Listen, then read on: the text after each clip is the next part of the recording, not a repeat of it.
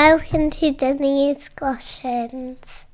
Hello my friends and welcome to another episode of Genuine Chit Chat, and you may also be listening on the feed of the Fem On Collective, so welcome to you as well. This is another episode of Disney Discussions. This is number 6, but it is the first for 2023, where myself, Ria Carrogan, Spider Dan, and my now fiancée Megan all go through Disney films with a different theme of each episode. Now this was my turn once again, and I have chosen 3 underrated animated Disney movies, and just by chance they were all released within like 3 years of each other, but I'll delve into all that sort of stuff in this actual conversation. But the 3 that we have chosen is Emperor's New Groove, Atlantis, The Lost Empire, and Treasure Planet.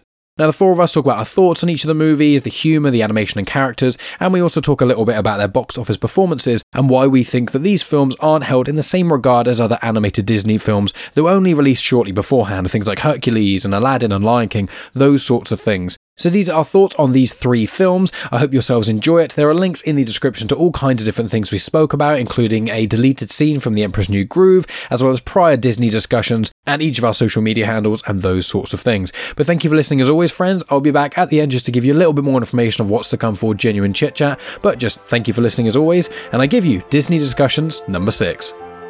Welcome to Genuine Chit Chat, where we have honest conversations with interesting people. And I'm your host, Mike Burton. Agreements. But that's not what we do here, not in Disney Discussions. We don't have fun disagreements. We discuss. We discuss Disney, fun, enjoyment, happiness, childhood, other words. We are here for Disney Discussions number 6. It's been a little bit of a delay since the Christmas one. It was so perfect, the Christmas one. We were so full of joy. We were like, we don't need another one we considered never doing this again because it was so perfect. But there's just too many Disney films. Too many. Hundreds. But this one is I'm at the Helm at, which is why I'm waffling on at the start. And it's Underrated Disney Animated Movies Part 1, because I picked these 3 pretty much immediately, and I was like, I'm going to have a little look online and see what other underrated ones are. There are loads. There are lots of them. And most of them came out in the same 5 years, or same 10 years, which is quite bizarre. So the 3 I've chosen that we'll be going through is Emperor's New Groove, Atlantis, The Lost Empire, and Treasure Planet, that came out in 2000, 2001, and 2002. And in fact, apart from Lilo and Stitch, these films came out right after each other. So Emperor's New Groove was the 40th animated Disney film, then Atlantis was the 41st, then it was Lilo and Stitch, then Treasure Planet was the 43rd. And I was like, I just picked these films out of thin air. I was like, I like these 3 films, any excuse to watch Emperor's New Groove. And I was looking more information about them, and I was like, there's loads of odd similarities between these films. And one of them's written and directed by the duo who did Moana, Aladdin, and Hercules. And it was a box office bomb, one of the biggest animated box office bombs of all time. But that's the last one we're tackling. The first one we are tackling is The Emperor's New Groove. So, came out 2000, it's got 7.4 on IMDb, and it has the greatest character in the history of animation in it, who is Kronk. And anyone who disagrees with me is getting kicked out of the Zoom call, including Megan. So, Emperor's New Groove. I know that you, Ria, you were excited about this. So why don't I start with you of just, what do you think of Emperor's New Groove? So Emperor's New Groove is one of my favourite Disney films. I think it's fantastic. I would say I probably watch it once a year, even though I'm 40 years old, because I don't know. Sometimes I'm like, I just want Emperor's New Groove because it's bananas. I love that it's got an unreliable narrator. Like, I think that's fantastic. And I think it goes like really zany, but it doesn't feel out of place. And that's really unusual for a Disney film. And I really like that. It doesn't feel like, it walks a fine line of feeling like a Disney film, but feeling really fresh and new. Every time you watch it, it's a slapstick comedy that just happens to be an animated Disney film. And I just think it's genius. Kronk just makes me laugh so much. In the run up to this, I watched it 3 times because we delayed, because I double booked myself, and I was like, oh, what a shame, I'll have to watch it again. So that was like my 3rd time watching it today. I watched it during my lunch break, and I was just like, it's just so good. I'm never not entertained. It's always funny as well. Now, it's so funny. I can't get my 4-year-old to sit and watch it. She's just not, it's just not for her. And I find that really interesting. I haven't really explored why she's not interested. And it's not just because she likes princesses or things like that, because she likes the whole range of Disney films. There's just I don't know if it's just something about it that she just doesn't get what the story's trying to do or anything like that. Because I'm like, she loves like a bit of slapstick. She loves something a bit zany. I thought she'd be laughing away, but every time I try to get her watch it, she's just not interested, which I find really interesting. Which is the same for the other two films. Absolutely no interest. And so I find that really interesting. But for me as an adult, I think it's absolute genius. I could just watch it all the time. Like every month I could probably watch it. I always forget how much I enjoy it. There's actually a series which is The Emperor's New School, which is set after this, and the series is banging as well. It's so good. I remember it as being one of my favourite weird B-list Disney animated things, because you realise, especially when you look through a lot of these, every animated Disney film that makes a certain amount of money above its budget, they have got massive plans for. Most of them were cancelled for Atlantis and Treasure Island. In fact, huge amounts were, but we'll get onto those. But yeah, when you watch some of these, most of the animated shows that were on the Disney Channel are pretty rubbish. But The Emperor's New School was really good. And Cusco is still an unbearable jerk in it, which works.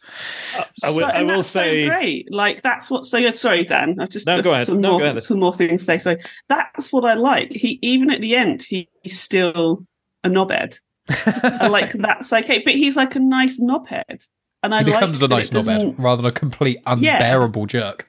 Exactly, and I like that. Like I like that there's sort of, he does get a character arc, but he's still himself. He's still like a pampered teenage king. And I think the voice work, I usually don't like animation that has actors doing voice work, because I think it's a very unique skill, and I think people who do voice work are incredibly talented. But the voice work is amazing in Emperor's New Groove. It's so good. You don't know that they're actors. And I think that's really special as well. Sorry, Dan, I interrupted you. I was going to say, we covered shit Disney sequels.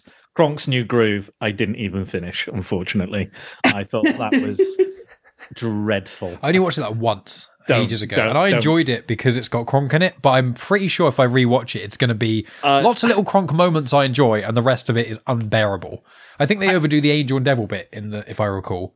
Probably. It's just bad. I'm blocking it from my mind because I know how bad it was. As an actor, I love Patrick Warburton. His delivery, his dry sense of humor, I've loved him in, Family Guy. He's Joe in Family Guy. He was a live action Tick. There was a short-lived TV show where he played the Tick, and again, I thought he was perfect. Wait, is this the guy with the deep voice? Yeah. Kronk's voice. Yeah, he's got like a really deep, recognizable. He's in the Bee voice. Movie. Yes, that is him as well. I've never Absolutely. seen the Bee Movie. Yeah, I've not seen it either, but I've heard him in a clip or a He's trailer also in a TV program with David Spade, isn't he? Probably. Isn't that? Probably. I don't know everything. I'm going to check that. I do not know his entire IMDb. Damn it, Dan. You should. I thought you were the ultimate contributor since What's the his name? Terrifier, Patrick Warburton. Since the Terrifier, we just think that every IMDb trivia of anything you cover on your show is on there because I did the research. No other fucker did it. He's in a show called Rules of Engagement with David Spade. Yes, I do remember that show. And David Spade is Cusco as well. So Oh shit, yeah. I was going to say because he does a lot of voice work as well, David Spade. You should know that, Megan. You should know that. I'm sorry. Come on, Megan. IMDb it. Come on. I covered this way back when me and Natalie did our own Disney discussion when we were talking about feminist villains. Episode 0. Episode 0, -1, whatever you want to call it. But we talked about it in depth. We talked about... I love Yzma. I think Yzma is one of the best Disney characters. Probably the last really good Disney villain I think we've had. That's not like surprise villain, that we don't know it's coming, like an out-and-out villain. But also, you understand where she's coming from. She has enough of a character, and you understand why she feels, why she has to kill him. But then also, she's doing all these really horrific things, and the voice work from Eartha Kitt is like it's dynamite. It's absolutely dynamite. One of the biggest regrets I think this film does is she had a song in the film, and they cut it out. And if you haven't heard it, go and listen to it. I can't remember what it's called, but it's about show notes. It's about blotting out the sun, because she basically that's why she's so pale, because she was told, her dad, who was an undertaker and a magician and all sorts, said, stay out of the sun and you'll be young forever. You'll look young and beautiful. That's why she's so pale in the film. And it's a wonderful, like, absolute banger of a song. Like, it's so entertaining, and it didn't really fit the story in the way that it turned out, because I know this film had a lot of production issues and problems and rewrites and reworkings, retoolings. And I just love the character. I love the background. I love her relationship with Kronk. I love her relationship with Kuzco. I just think she's, and she has the classic kind of Disney villain colors, the black and the purple.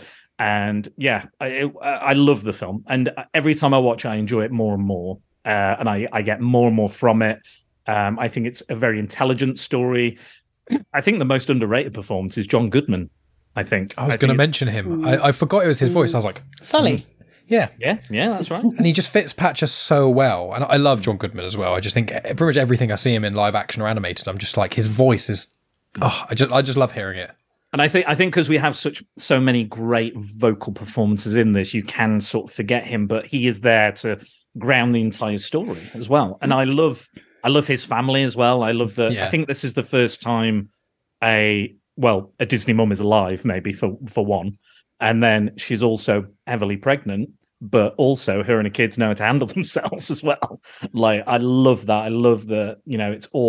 They're all equal in this family and working together and it's a wonderful film. I can't praise it higher enough.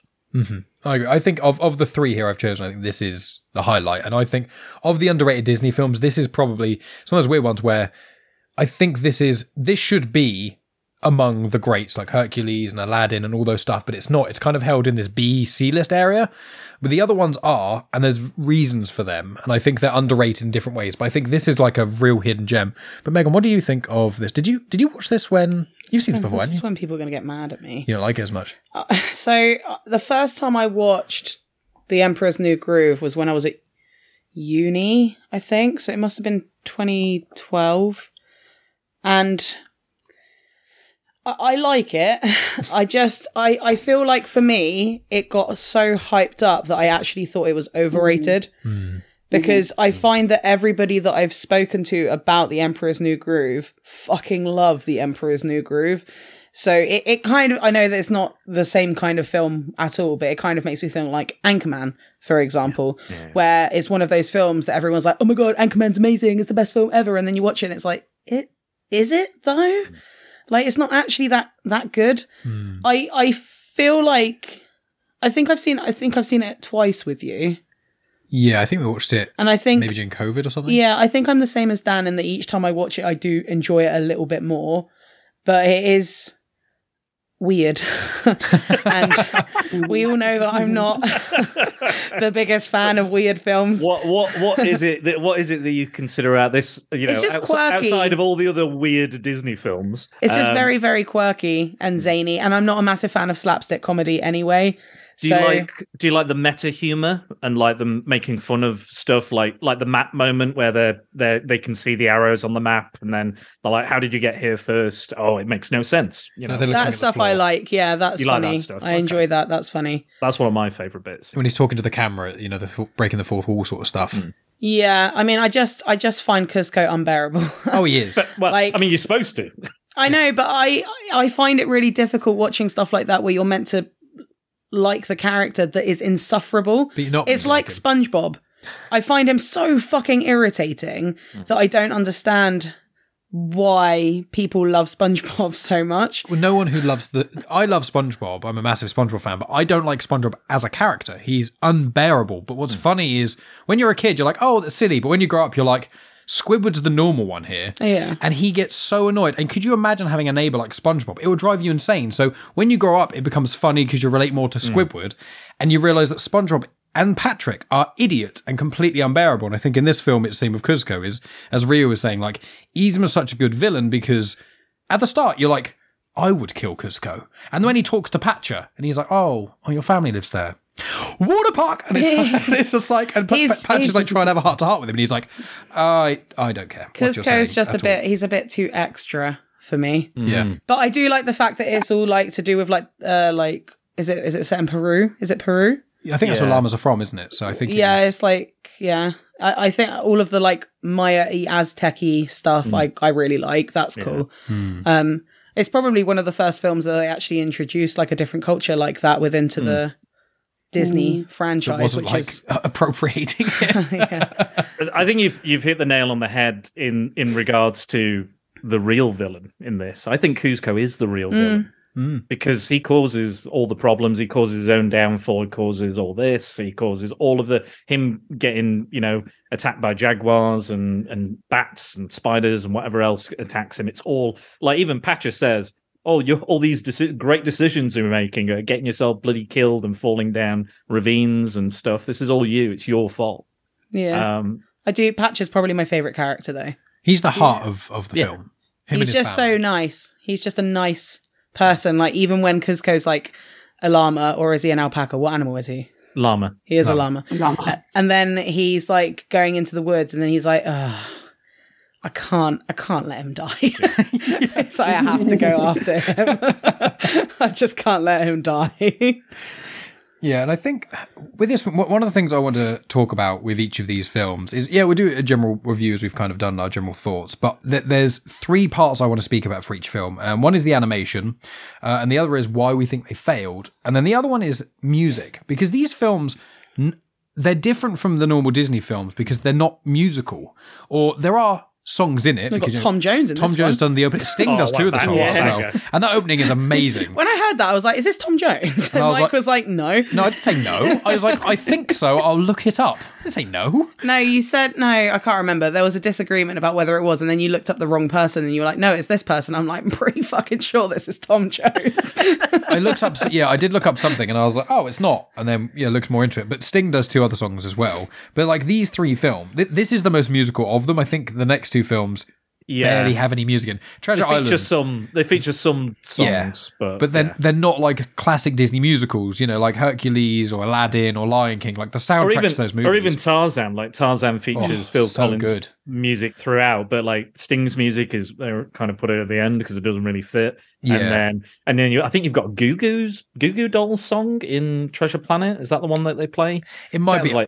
I wasn't a fan of the music they used in Treasure Planet. No, to be honest, I didn't think a lot of it worked and things. But if we speak about the animation, really, because each of these films has quite a unique animation style. I think really sets it high. I mean, especially Treasure Planet, I think. But with this film, so Rhea, animation and stuff, for me, the laboratory really screamed out for me and things, and a lot of the background stuff. But what did you think when you watch it visually? What do you kind of take in from this film?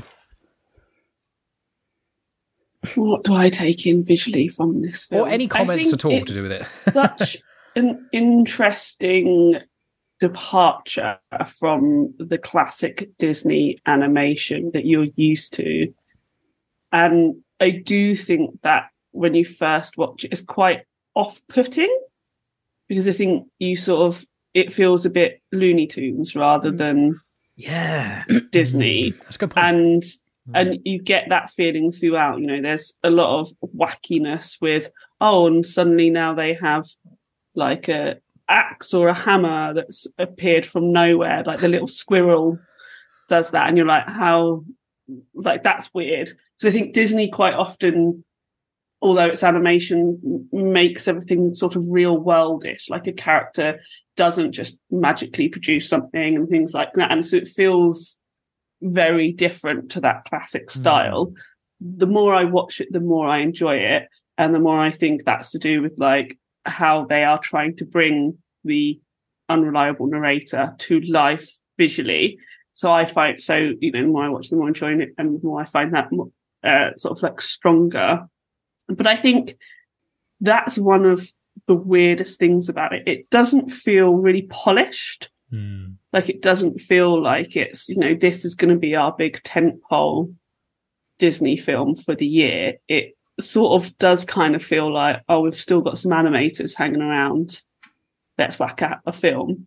And for me, that works. But I can see why it doesn't. You know, if you're going for a particular thing and going to enjoy a particular thing, and I think that's, for me, I wonder why that's, I wonder if that's why one of the reasons it's underrated or not as popular as some of the other ones. I find the animation a little bit jarring.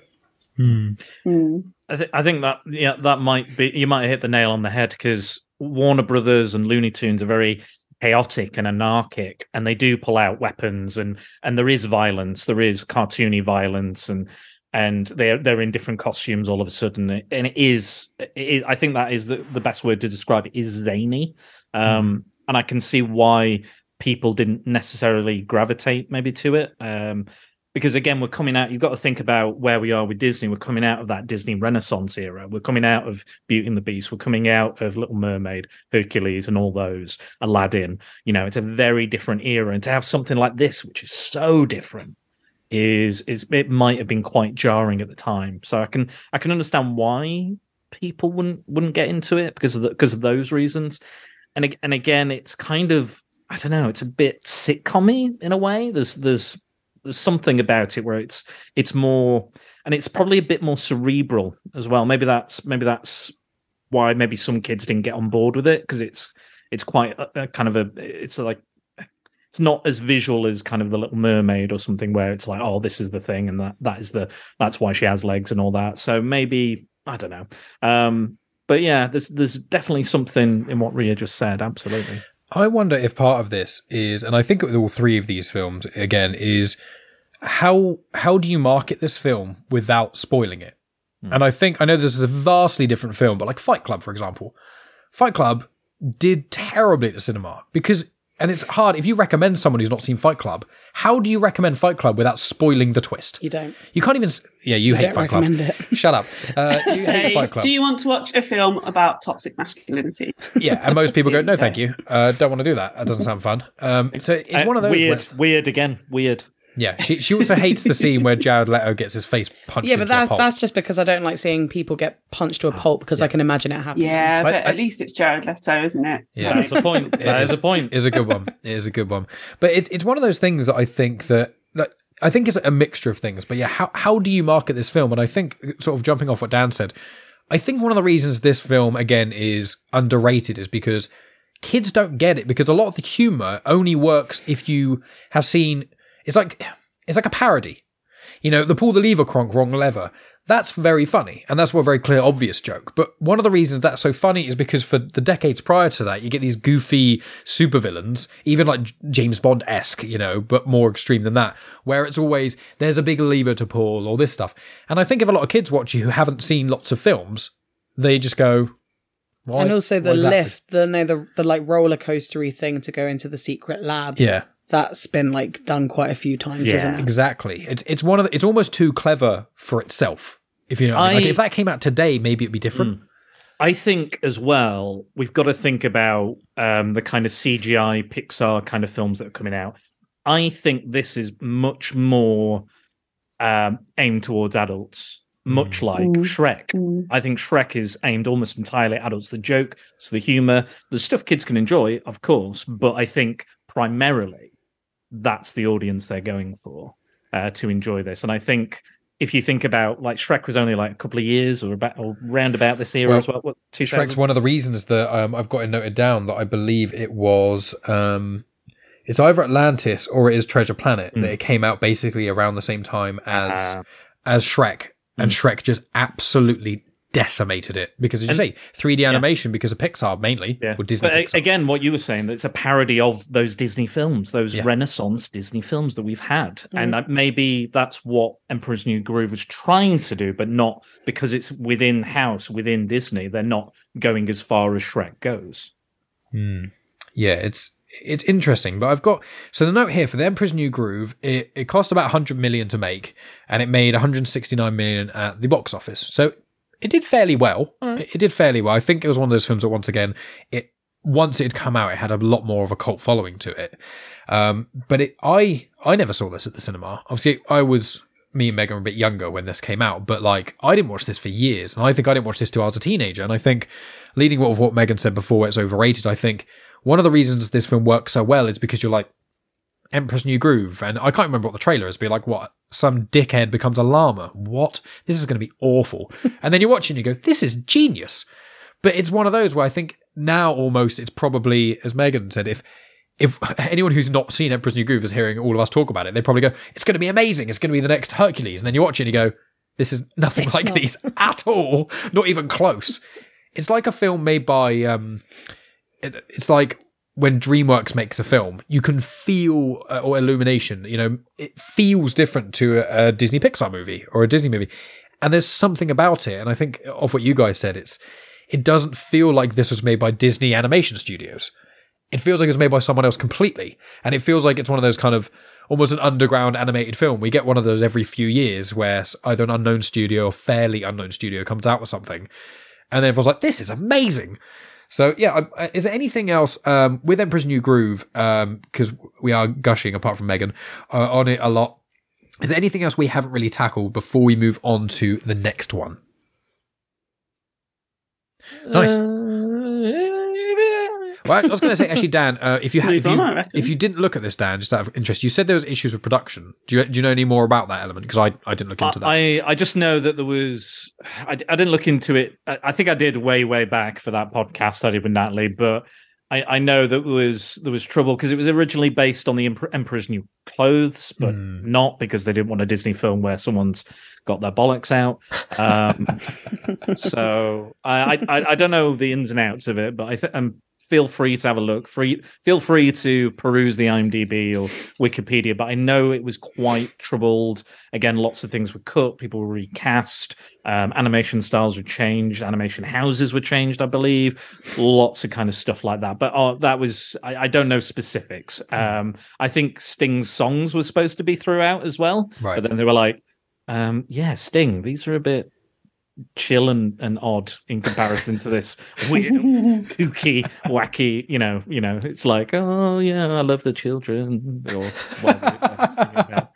And I like Sting and the Police, I like their music, but yeah, it just doesn't. I'm not surprised they left it to the credits. I can understand why. Fair enough. So we'll move on to the next one, which is Atlantis: The Lost Empire. So this was at 2001. And on IMDb, this has 6.9. So still reasonable. I want to ask Ria first about this movie. Ria, what was your first experience seeing this movie, and what do you generally think about it? I can't remember my first experience seeing this movie, but I know I've seen it because I just have. But I don't remember my first experience. I remember thinking, like, Kid looked cool, and that was about it. On this watch, I wouldn't say I disliked it, but there were quite a lot of elements that I disliked. And there's a good film in there somewhere. I certainly didn't like the way female characters were represented. I find much of it very uncomfortable, especially as, this is still a kid's film. It's not an animated film for grown-ups.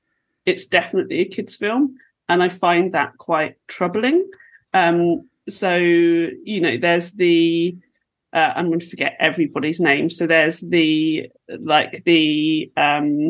femme fatale woman, and the way Helga? she shot, like her straps. Helga, that's it. Thank you. Her like straps falling off her shoulder and all of that sort of stuff. And I'm just like I'm fine with sexiness and all of this sort of stuff, as we all know. But there is a place and a time for it. And I find, if you've listened to me on anything before, I mean, come on. And I find that quite difficult.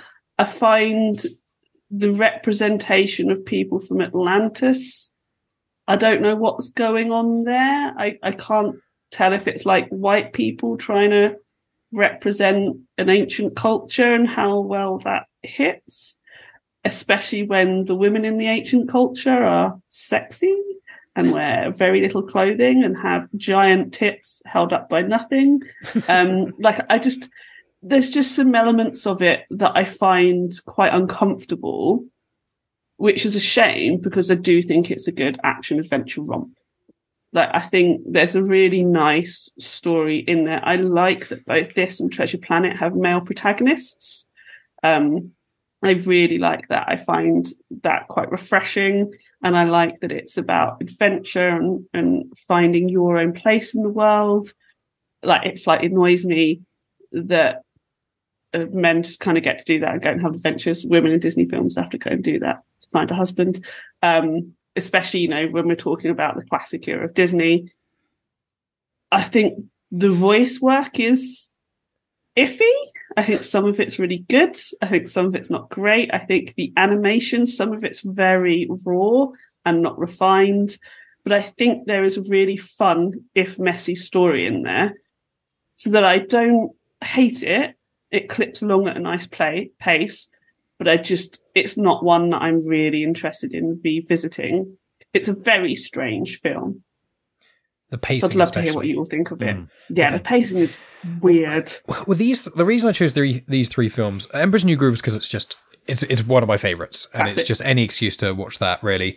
With Atlantis and Treasure Planet, I'd only seen each of those once, I think, but the main reason I remember both of them is because I had video games to do with them. So I had a Game Boy Advance game of Atlantis The Lost Empire that was actually quite fun. It was quite difficult, you know. There's that weird era of video games, you know, people who've played the Lion King game or the Aladdin game. It's like, from like the 90s and early 2000s, it's like, here's a video game adaptation for kids. And then it's like, the first two levels are quite easy. And then after that, it's absolutely impossible. The Lion King game is so disgustingly difficult. It's like impossible to complete. It's so hard. I gave up. So Mike got it for me because it was on the Switch. It came out on the Switch, so it was Aladdin and the Lion King.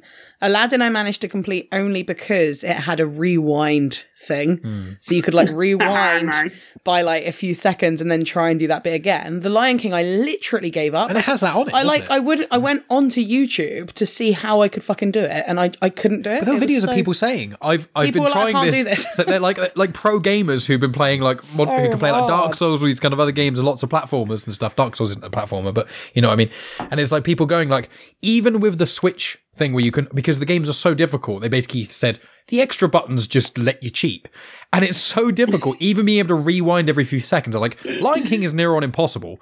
I think the guy we were watching said it took him about 3 hours to finish the last level. The remote into the TV. Yeah, which did happen, I think, to a lot of kids. So this game, so Treasure Planet, not me. I didn't throw the remote into the TV. No, thank God, because it was a Switch and that was during COVID, and that would have cost us quite a bit of dinero. But so I kind of want an excuse to rewatch these two films because I only had vague memories of them.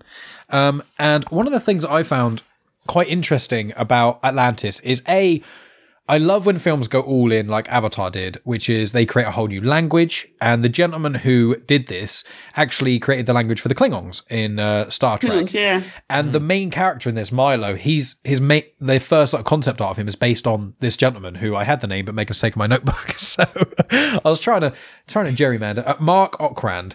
And so the big circular glasses, that's what he has and things. And this film has the highest body count of any Disney film. And we were watching it, and I was like, this is like Titanic levels. There's bits where people are like, really help violent. Me, and then like a steel door comes down, and then the scene changes. You're like, oh, that guy's fucking dead. And there's so much death in this blood. film. Yeah, because he gets stabbed, doesn't he? And he wipes it, and it's like... He gets punched in the face as well. Helga falls off the air balloon, cripples herself. And she's just like all broken at the bottom and can just about reach the flare gun. You're like, okay. But one of the things I found most interesting when I was looking into this is that the main sort of designer, concept designer, and someone who's a producer on this is Mike Mignola. Now, he created Hellboy. Yeah. For anyone listening. So he created Hellboy, and he's been involved in a degree of other Disney stuff. He was involved in Brave as well.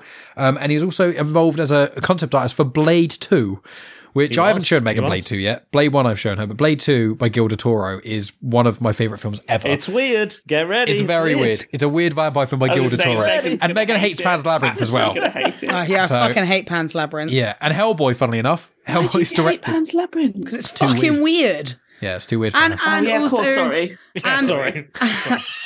And it was the Baby film. Brain, sorry. Beauty and the Beast, though. Beauty and the Beast is fine. Shagging a dog man, that's fine. Talking teapots and loads of teacups. Speaking of shagging a dog man. Speaking of shagging a dog man. What a segue! I had to do puberty with my tutor group the other day, and I did this anonymous website where they could scan a QR code and then ask me questions anonymously. Some of them, normal questions. What's masturbation? What's circumcision? One kid, obviously, being a dickhead, what happens if a man and a dog have sex? Does it create a dog baby? To which I didn't answer, obviously. I didn't even acknowledge the question. But that's the segue. Pan's Labyrinth was also one of those films when I was at college. If my college teacher wasn't there, everybody, he was like, "Oh, let's just put Pan's Labyrinth on." It's like, I don't want to watch this weird film again. Like this that thing, isn't it? Oh yeah, he's great. My main thing I remember of Pan's Labyrinth is the cheek slicing scene. Yeah, it's the whiskey. And it's the bit that where his mouth just opens up. That fucking bit. That's Miley's fucking favourite bit. What I don't bit? remember this film. The bit where the soldiers are all lined up and the general gets like a glass bottle and just fucking Oh, he just pushes it in the guy's face. Yeah. and just absolutely mashes him. Well, in. there's another Did it reason look that I like don't you were like just it. doing a really aggressive wank then? And I was like, I don't remember that in the film. If a man and a baby, if a man and a dog have sex, does it create a man baby? That's my impression of that. That's how that goes. But Very aggressive wank. Not my first rodeo. not your first Disney discussion either. But that explains, like, with Mike Mignola being involved in Yes, this, yeah, it really absolutely. explains a lot of the art style. And although I do agree with Rhea, I feel like some of this is raw, and I feel like it's probably what was probably happening is Disney was scrambling a little bit because obviously where we said they made Hercules, Tarzan, all these films that are phenomenally massive, and then they were like Emperor's New Groove. Oh, that didn't land quite well. Here's another one. Oh, it didn't quite land. And I feel like every one that didn't land, they were putting more pressure on the next one. And the problem is, it feels like some of these were unfinished and rushed in certain ways. And I feel like Atlantis is two separate films. I feel like one is like a really brutal, like pre-war adventure movie made for like adults, and the other one is like this film about like this adventure and finding this unknown civilization, and they're two kind of different, and they've kind of gone bloop. And there's scenes in this and you go, this is a kids movie, this is like horrendous, and then there's other parts and you go, what is happening? And the weird thing is about this film is the humor, because I originally with Emperor's New Groove I was like, oh, I'll try and make categories similar for each of these. The humor in this film, I thought this film was really weird. funny.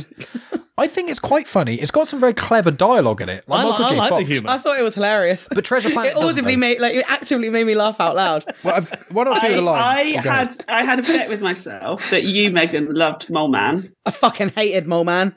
He was so Did you? annoying. I thought you would love him. He's too weird, Rhea. He's too weird. He's too weird. I liked all of his I dirt. think he's really funny. I liked his dirt with all the little flags in them. You like the old woman announcer, didn't you? You thought she was hilarious. I With a cigarette. Yeah, She's funny. She She reminded is me so of oh bloody hell, what's her name? The one from Monsters Inc. Roz. Mike Wazowski. Mike Wazowski, you didn't file your paperwork. Mole Man, I found irritating. He was too weird. And I also don't like that they were like, don't ask him about his story. You weren't supposed to tell me and you told me. You don't find out. I want to know. I love that What's bit. his story? The campfire bit was probably my favourite part of the whole Why do we film. find out about everyone apart from Mole Man? You don't want to know. He's weird. I like the humor in it. I think it's right up my street. I think this kind of goes back to what we were saying in the dark Disney films, that Disney are again taking risks, go in for it, just go in. You know, I do agree though. I don't think this is all that good, but I think there's something in there that I really like. I will say, the opening of the film is way too fucking dark. I had to change the whole robot crab lobster thing. I didn't see any of that. It was too dark. I just couldn't make it out. Right. I thought you meant dark as in when brutal. you said dark. Like the tsunami wiping out like a whole genocide of a race of people. That's fine. I don't mind that. I don't mind that in my Disney films, genocide. It's okay. No, I meant visually. It's too dark. I had to. I tried changing the settings on my TV, and I still couldn't make out what the fuck was going on, which was really annoying. I think this is very influenced by a Disney film I've not seen, but I've heard very good things about, which is 20,000 Leagues Under the Sea. Yeah, I've not seen that either. Which has, again, it's around the same sort of, I think it's technically further back. It's not World War One era that this is. It's further back, but again, it's about, going underwater and sea beasts and stuff. I got a real Avatar vibe from this as well, like a real like pre-Avatar. I guess there's the blue as well. That probably helped. But I really like the cast of characters. They're really diverse and really interesting. I think the humor lands for me because it's on the darker side, and I quite like the darker humor. You know, I'm into more of the kind of darker themes of stuff, especially in these Disney films. That I'm like, oh yeah, give me more of that, please. This is really good. But I love that aspect. I think the culture aspect, this Atlantean culture aspect. Considering we're going to learn, they were like, we've got to find it. We're going to find this power source. We're going to do this. We're going to do this.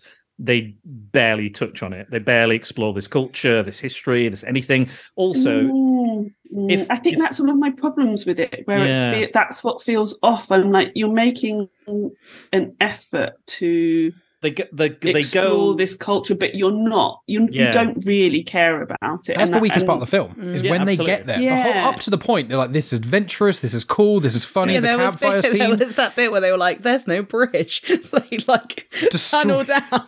Because the guy, this like really ancient Milo tower. was reading the thing, it's like, this has been here for like so many thousand years, and he's like, and look, I just blew it down in 10 seconds. And he does it, and I'm like, oh, that's so sad, but it's also so funny.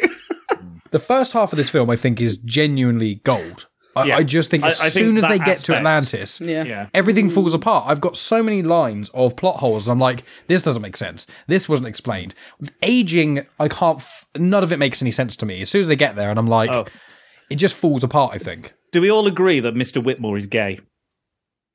The old man that was friends with his granddad. Yeah. Yeah, they were probably lovers. They were definitely gay. Well, they had like a picture, like a massive fucking framed portrait.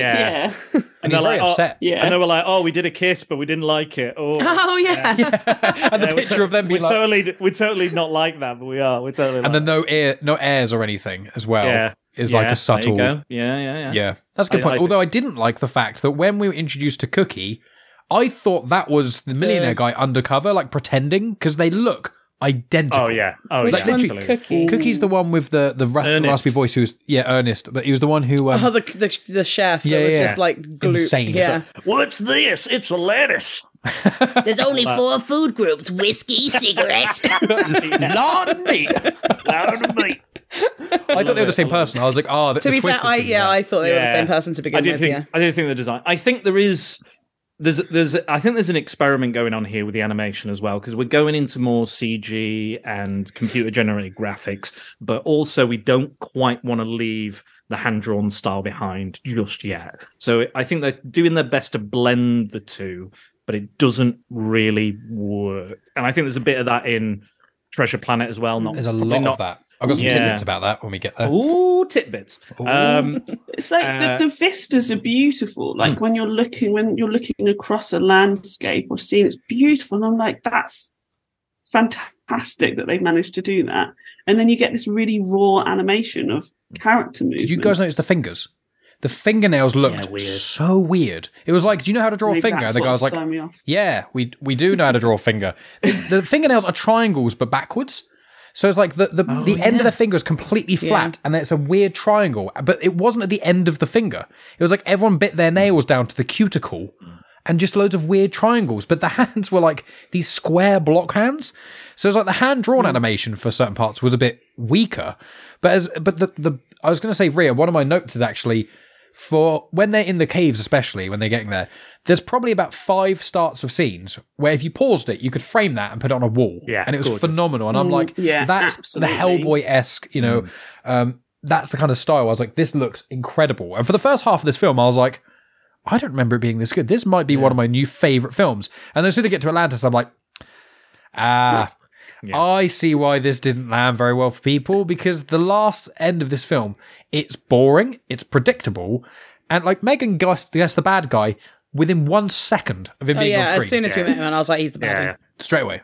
Another shit surprise villain. It's a muscly white guy who's a commando with short grey hair. Yeah, and then they're like, film ever. Then it's Helga, which obviously is going to be her name because she's a strong woman, so she's going to have a German name.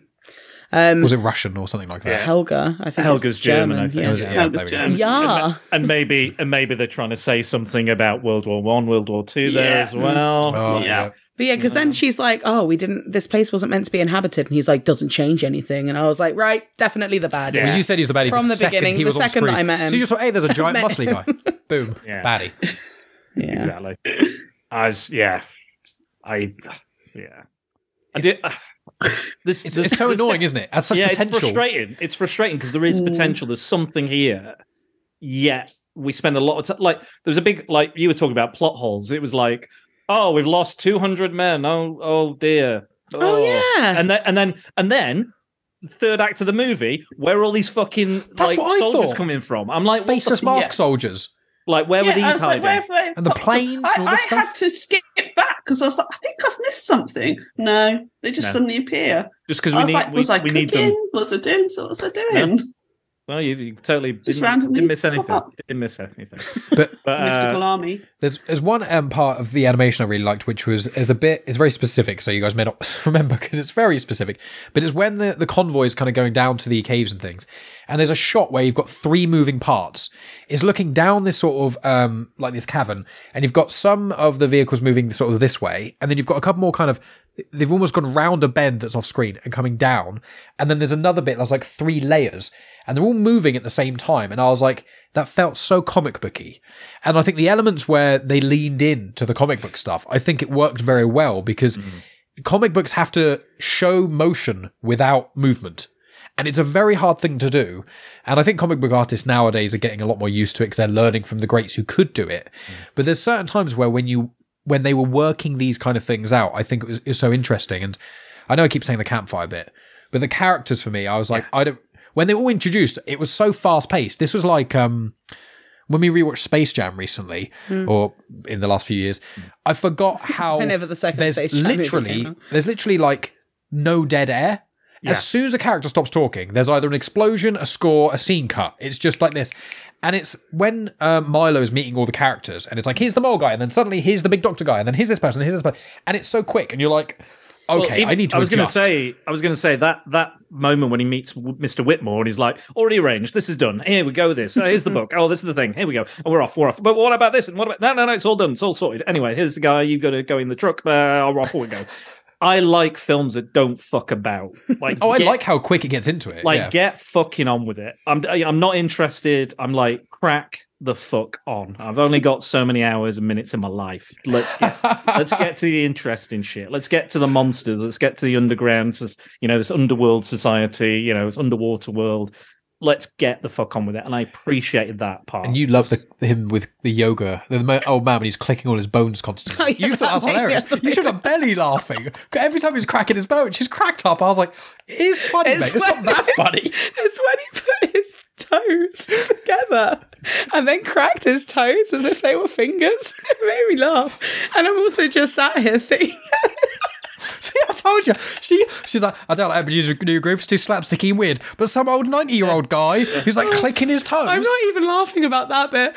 I'm laughing, when he's like got his meeting and then he gets that message and it's like, your meeting's been moved to 3:30. Oh, you've already missed it. And then he runs out and then you've got the like board of the museum curators and they all run away. And there's one guy that's like, how did he find us?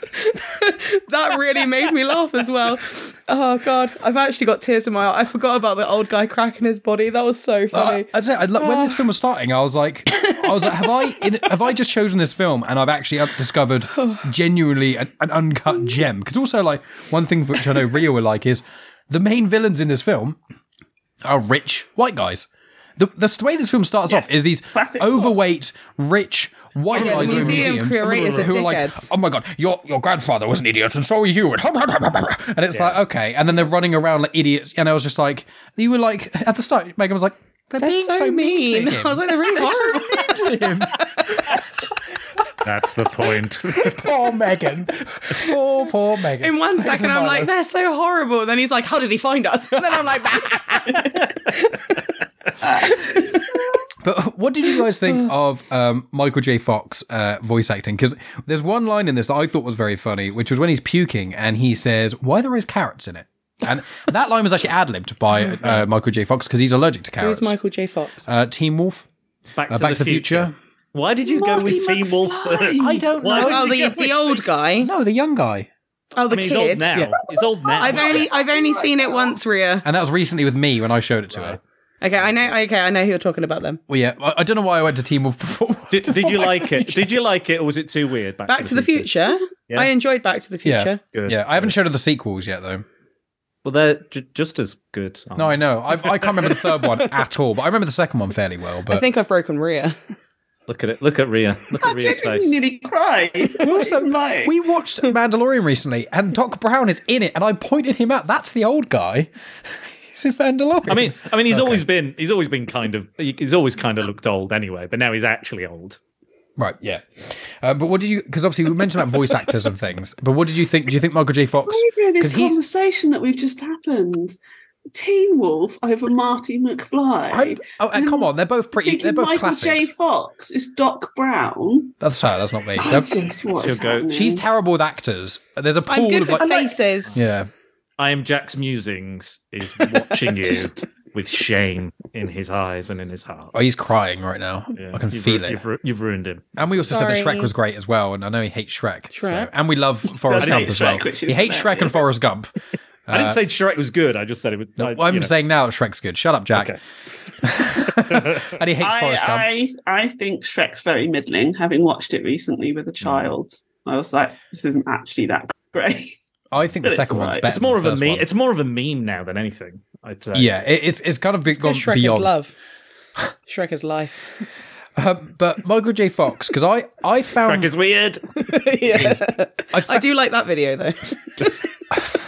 no consistency with your weirdness. Sorry, Mike. You keep on trying to get. I'm trying. I'm normally the one who's going off on tangents and stuff, but it's Megan. You're the tired one. You're normally the one who's falling asleep. Because I've had a glass Love of it. Prosecco. Yeah, with raspberries in it. Yum yum. Okay. But I found with I Michael might J. grab my Fox. Raki. Oh God. Mike is never going to get this sentence out. Let's just I said talking Teen over it. Wolf, and then that was it. This is my karma because I said Teen Wolf before Back to the Future.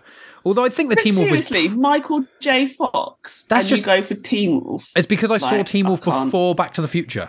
Right. So in my memory, it was like he was in that first, but he wasn't. Obviously, I remember the jacket from. You're looking him up now. Yeah, I want to see what he looks like. anyway, He looks like Marty McFly. Anyway, come on. you're asking Right, us about. I whether didn't we think liked- that Michael J. Fox. I didn't think he did a bad job, but there were moments, and I was like, it was what Rhea, touching on what Rhea said about Emperor's New Groove, didn't do. I found that there was points where I was like, he feels like an actor more than a voice actor, and I feel like I don't know if there's maybe I don't know if anyone agrees, but I feel like there were points, and I was like, I don't know if it was the direction or maybe the animation wasn't fully, but I was just like, I didn't buy his character at points. At points, I was just a bit like, what? And then, but it was like so quick. I was like, oh, okay, gone. And then the next thing, I was like, oh, it works now. But I didn't know. What do you think about Teen Wolf in this movie, Rhea? I'm sorry, Rhea. I've broken the both of you. It's just to clarify. Like Teen Wolf is obviously fantastic, and you know, you cannot like Back to the Future. I don't know what's wrong with it if you don't like it, but you cannot like Back to the Future. I know nobody in this group saying it, but I'm just clarifying. But just Michael J. Fox is Marty McFly, and it just has blown my mind. I just don't know if it's a generational thing because I'm a lot older than all of you, but it's just really blown my mind. That's where I'm at right now. I'm trying to recover myself.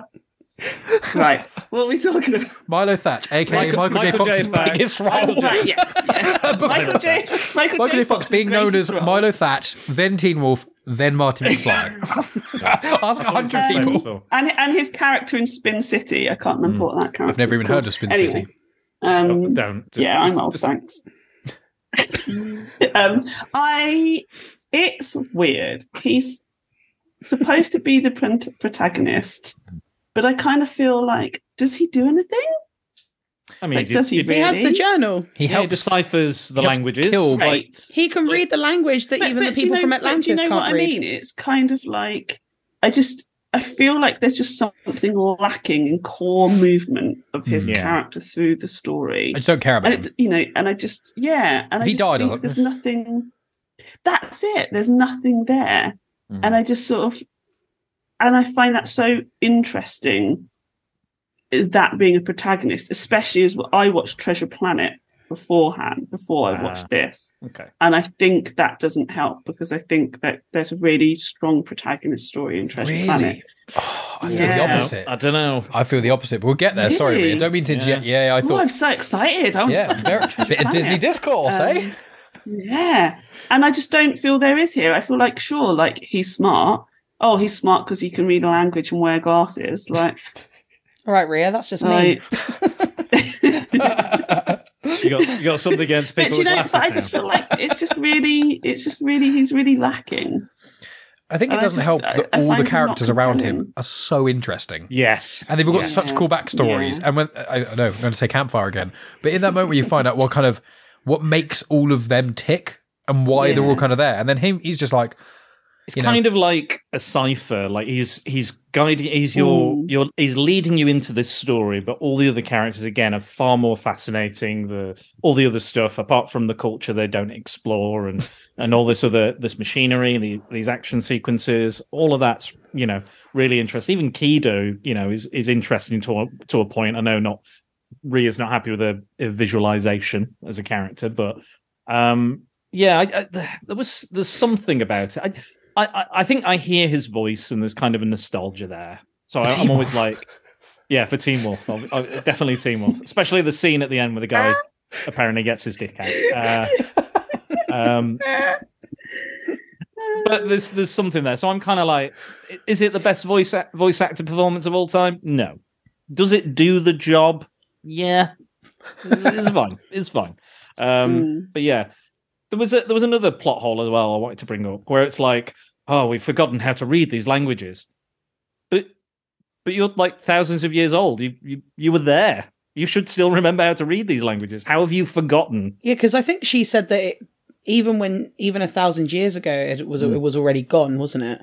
Oh, it was a dead language then. I think so. I thought she meant it was a dead language at that time, and he's like, "We will never use this magic again because look what I did." Yeah, no, I think she said that it was gone like even before she was, but the plot hole there is as well is because when she's talking to her dad, she's like, "Oh, we need to do this, this, and this," and he's like, "Yeah, but the people are happy," and she says, "Oh, but they don't know any better," which indicates that they've never lived outside of what Atlantis is now.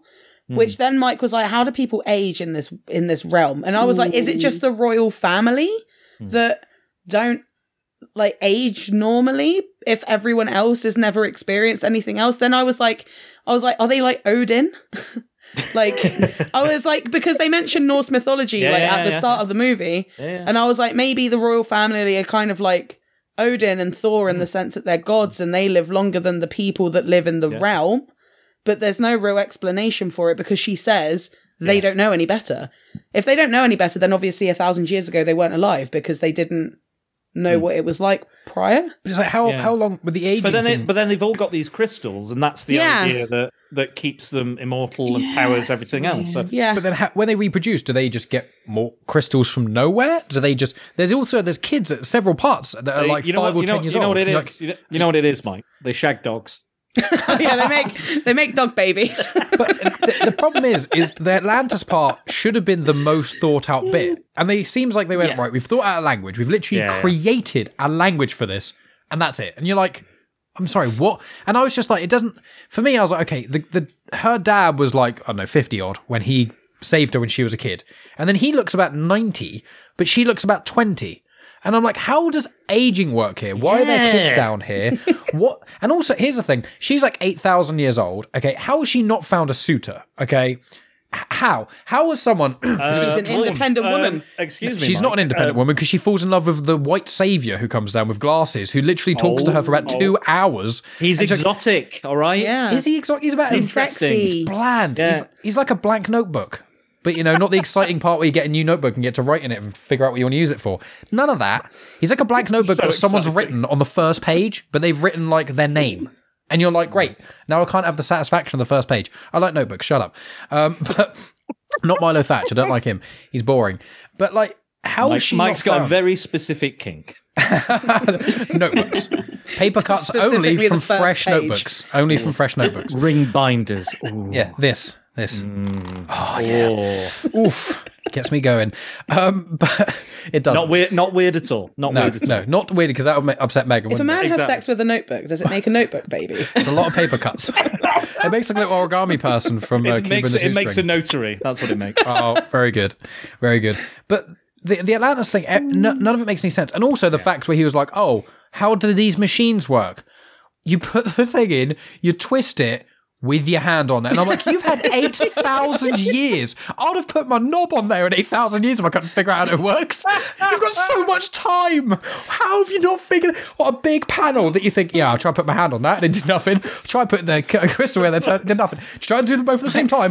How did you do that? Stop yelling. You advanced civilization. You white people with your brilliant ideas that came around and saved us. It's like our poor... It's because they can't read the language, oh my Michael. God. I'm also like, in 8,000 years... They forgot how to read the manual. In 8,000 years, you can literally create a language. The guy who made the language for this, it didn't take him 8,000 years to write the language for Atlantis. In that time, if you thought, we've lost language, we don't know how to write, but we're basically immortal, wouldn't you just go, why don't we just try and figure this out? Well, we know by words that thing over there is called water. There's going to be something around here that references water. Surely, you find how people realize dead languages. You just need to know a couple of consonants or vowels or something similar.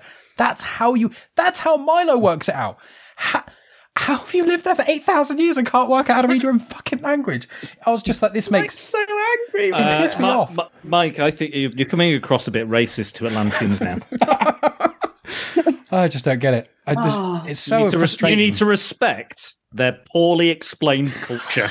I would say Mike is actually not doing that. Mike is actually saying how racist white people are. Because they're the villains. Who created this? Who comes down exactly as the white savior? It's right. What are we as white society?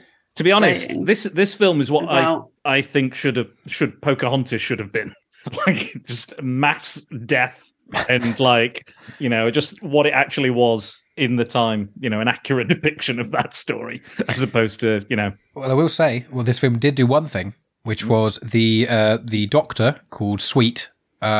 Which I found quite ironic when Kida was talking to Milo and then was getting confused about Sweet he's kindly and all this stuff. And I'm like, okay. Yeah, that joke went on for a while. Well, it not only went on forever and made her sound like an idiot, but also almost every single language that isn't English, every name has a meaning.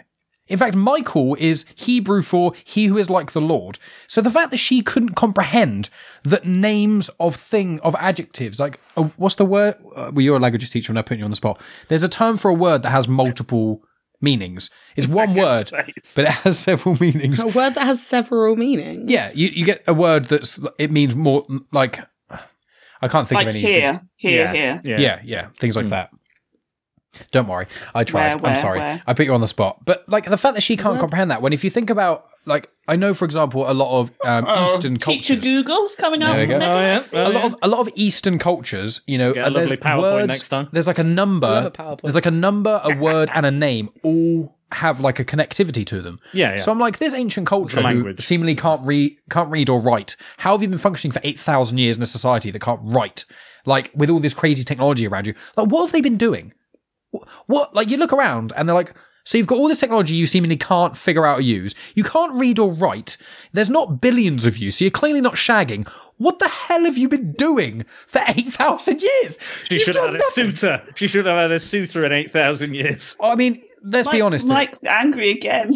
I don't think we should move on to Treasure Planet. I just want to have Mike. I'm interested. I'm interested in what Treasure Planet. I liked Atlantis more than Treasure Planet, which is why I'm so passionate about it. Yeah, by quite a lot. I found Treasure Planet. I agree. Weak. I'm with Mike on that one. I thought Treasure Planet was visually stunning, but I thought the rest of it was pretty tat. So are you talking about words that are spelt the same? Because here, and here, for example, or you, and you, there, and there, they're classed as homonyms because they don't have the same spelling. But there are things called polysemous. Yeah. Polysemous. That are words or phrases that have several meanings, and you can use that word as polysemous. But then you can also just call them a multiple meaning word. That's the Americans who've discovered that. They're like, we need polysemous, we don't need that. We don't need multiple to come meanings. Up with a fancy word. We'll just use ladybug. Ladybird, but that's not a bird, that's a bug. Let's call it a ladybug. All right, I suppose it does make more sense. The English word with the most definitions is set. The verb set has 430 senses. Let's not go into that. Jesus. But I was just thinking of like inflammable. Inflammable both means highly flammable and not flammable, which is very confusing and things. But sorry, I've been ranting about Atlantis and stuff. Atlantis! But Atlantis was the film that went up against Shrek. Yeah, I did a real rant. I'm actually, in my real life outside of podcasting. In my real life outside of podcasting, I actually rant quite a lot. It's rant. Whatever. Rant. Polysemous Shakespeare. I'm in a polysemous relationship. This film actually, one of the reasons I think this failed, it didn't fail at the box office, so it cost 120 million to make. So each film cost more than the last of these ones. 120 million to make, and it made 186 million. So it didn't do too badly. You know, it's only in Disney where they think, oh, we only made 60 million on this film. Oh, bleeding hearts. But this went up against Shrek, and for some reason in what I read, it went up against Tomb Raider was cited as competing with this. And I'm like, Lara Croft wearing skin-tight outfits in water a lot. To be fair, when I saw that film, I went upstairs, I put a belt around myself, and like I was clothed. That makes it sound like I was naked. Not your neck, right? Or your arm to inject heroin. I put a belt. I'm killing myself. It's that bad. I put a belt around myself. I didn't have any toy guns, so I got 2 Barbies and like bent them so that they were at like a 90-degree angle, put them in my belt, and then I don't even think it was a belt. I think it was like a piece of string, and then came downstairs and rolled around on the floor pretending to be Lara Croft. Were you homeless? Were you homeless as a child? Is that part of your history? I don't know. You were on the streets. Jesus Christ. Using Barbies as guns. Yeah. I was using my imagination. Oh my lord. Didn't get that image, but yeah, so apparently Atlantis failed because of Shrek went against it and Lara Croft Tomb Raider. Did you see that at the cinema then? Lara Croft. Megan, when is your reboot of Tomb Raider? If Mike gets someone who pays £100 a month on Patreon, I'll recreate the movie. Oh my god, please. With 2 Barbies as your weapon. Yeah. I think we can club together and sort that out. Oh man. But is there anything else about Atlantis? Because we've gone in quite a lot of reasons as to why it probably failed and things. Is there anything else you guys want to mention before we get on to the final film? Nope. No. Okay. Ria's like, I want to go to bed. I'm flagging. My COVID chest is sore. I'm sorry. I know you're ill as well. So on the last one, Treasure Planet. So Treasure Planet came out 2002. This has 7.2 on IMDb. So the ratings is Emperor's New Groove, then Treasure Planet, then Atlantis, according to IMDb. But then Treasure Planet was based on Treasure Island. A couple of fun facts here for you. So Treasure Planet, it cost 140 million to make, but it only made 110. So it lost 30 million. A couple of reasons that might be for this. First of all, this is the 3rd Disney adaptation of Treasure Island. There was Treasure Island from the 50s, and then there's the Muppets Treasure Island. Everyone remembers of Tim Curry. Then with the song about cabin fever. Yep. And then, which it's quite weird they decided to make this film, considering Muppets Treasure Island, that was what? 90s? Early 90s. Yeah, so it's not that 3-4, I think. You should not make a remake of a film that Muppets have made for like 30 years. Disney just needs to start remaking their own films of Muppets. Imagine Moana and Muppets. Sorry. This is also there's already a Moana remake. I know, and they should make that. They should make it with the Muppets. Any live action remake, Disney should scrap and just do it with the Muppets. It would be so much better. Everything's better with the Muppets, except porn. So. This is also, interestingly enough, the 3rd Treasure Island set in space. Or space themed. So there's a Bulgarian film called Treasure Island in Space. And then there's also... such an original title. I know. And there's also a mini-series as well called Treasure Island in Outer Space. But it's quite odd that there's 3 Treasure Planet films, basically. So it's quite interesting. So this is the 3rd Disney Treasure Island thing and the 3rd Treasure Island part in space. But this one was directed by Ron Clements and John Musker, who made Aladdin, Hercules, and Moana. They wrote and directed it. And this film also was the biggest box office flop for an animated film. And interestingly enough, an interesting part about the animation, I'm going to keep saying interesting because I clearly have no other words in my vocabulary. It was mixing 2D. You need some 3D. more polysemous words, Mike. Thank you, sir. But what's interesting is that it was 2D traditional hand-drawn animation, and then set atop 3D computer animated things. So it was this. Oh, that will explain why the robot's eyes were so cool. Yeah, so all the robots in this film are 3D, and all the ships and everything is 3D, but almost all the character models are 2D. And this was like the first film to do that. And this was kind of a weird point in Disney where the creators were like, we don't want to lose everything to 3D animation like we are doing with Disney Pixar stuff. But our 2D animated films, like the ones we just mentioned, aren't really landing like they used to. So they were trying to kind of merge it together. And what ended up happening is it cost them a fortune, and they didn't make them a lot of money. So with Treasure Planet, Megan, did you want to say anything about this? Do you want to start us off? I'm pretty sure I saw this at the cinema. So it was 2002 this came out. So you'd have been, what, 7, 8? Well, you were born in April 1994, so I would imagine near at 8. Yeah. Quick maths. I'm pretty sure I saw this at the cinema. I definitely had seen this before because there were elements of it that I was like, I recognise this. Yeah. Like the Snippy Snip, when he cuts the...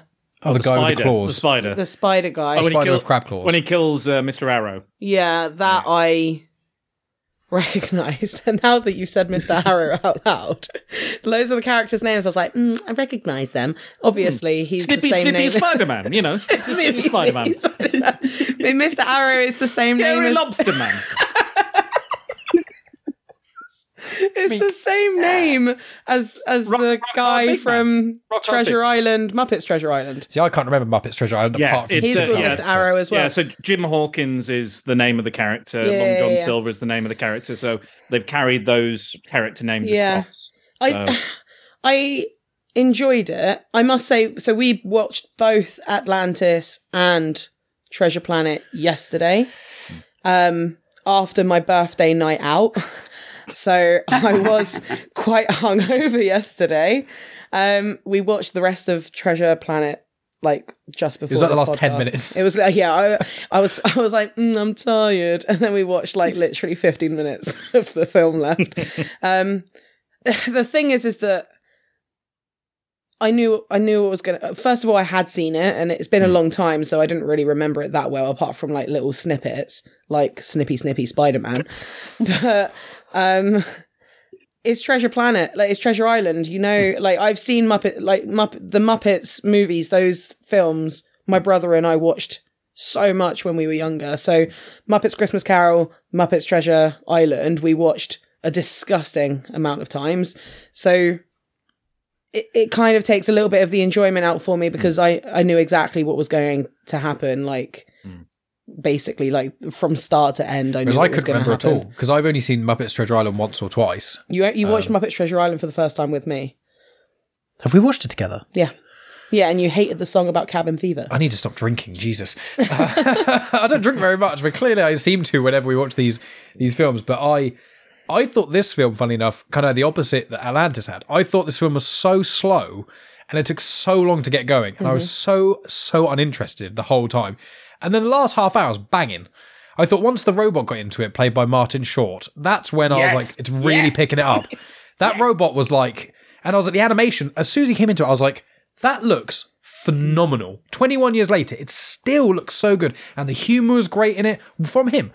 I wrote down humour, and I've literally written down little to none, because there were no jokes for the first like hour, apart from Dr. Doppler just being weird and awkward. And then that the dog fart being the dog man, the dog man, the dog man made from a human. When a human man, we get a dog baby. We get a dog baby. We did get a dog baby in this. One dog baby. All other are cat babies. But and then that's what I should just put that up. Yeah. I should just put that up. This is what happens. Yeah. And then there's a weird fart creature, and I was like, and it was like a creature who's like from Flatula or something. And I was like, oh, for Christ's sake. Big ball of farting tits from outer space. Yeah.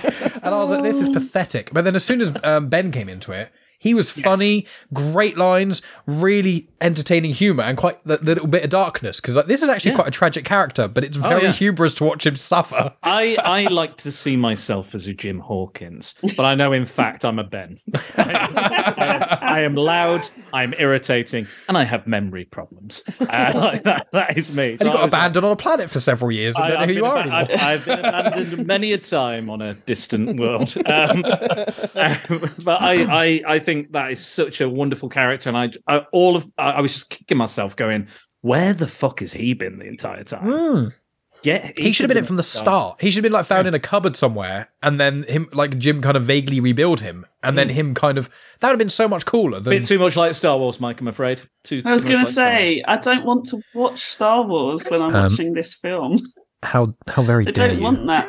I want to say that Ben is way better than C-3PO. I want to clarify. Ben was much funnier than C-3PO, apart from Rise of Skywalker. Weirdly enough, but arguably the worst Star Wars. We're not talking about Star Wars, but C-3PO was hilarious in it. Don't know what was going on there, but I loved Ben. I thought he was great. I'm gonna say something as well. Like going on, I know Rhea had some issues with the feminist angle in Atlantis. I think the feminist angle in this, the lack of.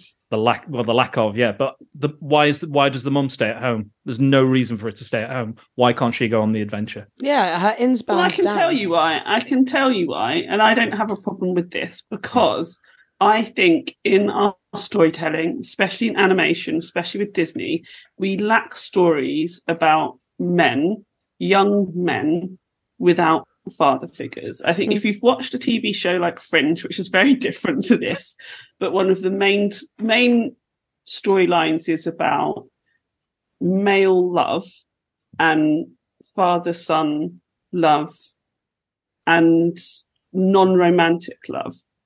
And I think that's a really important topic. And that's why I really like this film. I genuinely didn't think I was going to like this film when it started. I don't mind it being slow at the beginning. I'm actually all right with that. I was like, oh, it's weird that it's a bit slow. I thought it'd be like adventure straight away. I also don't like his weird, like, wind sailing through space or whatever. That annoyed me. I hate that ponytail. But his ponytail makes me feel sick. It makes me feel actually sick. It's disgusting. Do you remember that Armstrong and Miller I've never sketch? wanted to, like, go with a rubber and, like, rub something out before on an actual screen. But it shows how he's grown up because he loses his ponytail at the end. Thank Christ. Don't try and make this good, Megan. It's part of his character arc, Dan. It's so gross. But I think it's really unusual to see these stories about a boy finding love that's not romantic love and finding his place in the world. And I think they're really important stories to be told.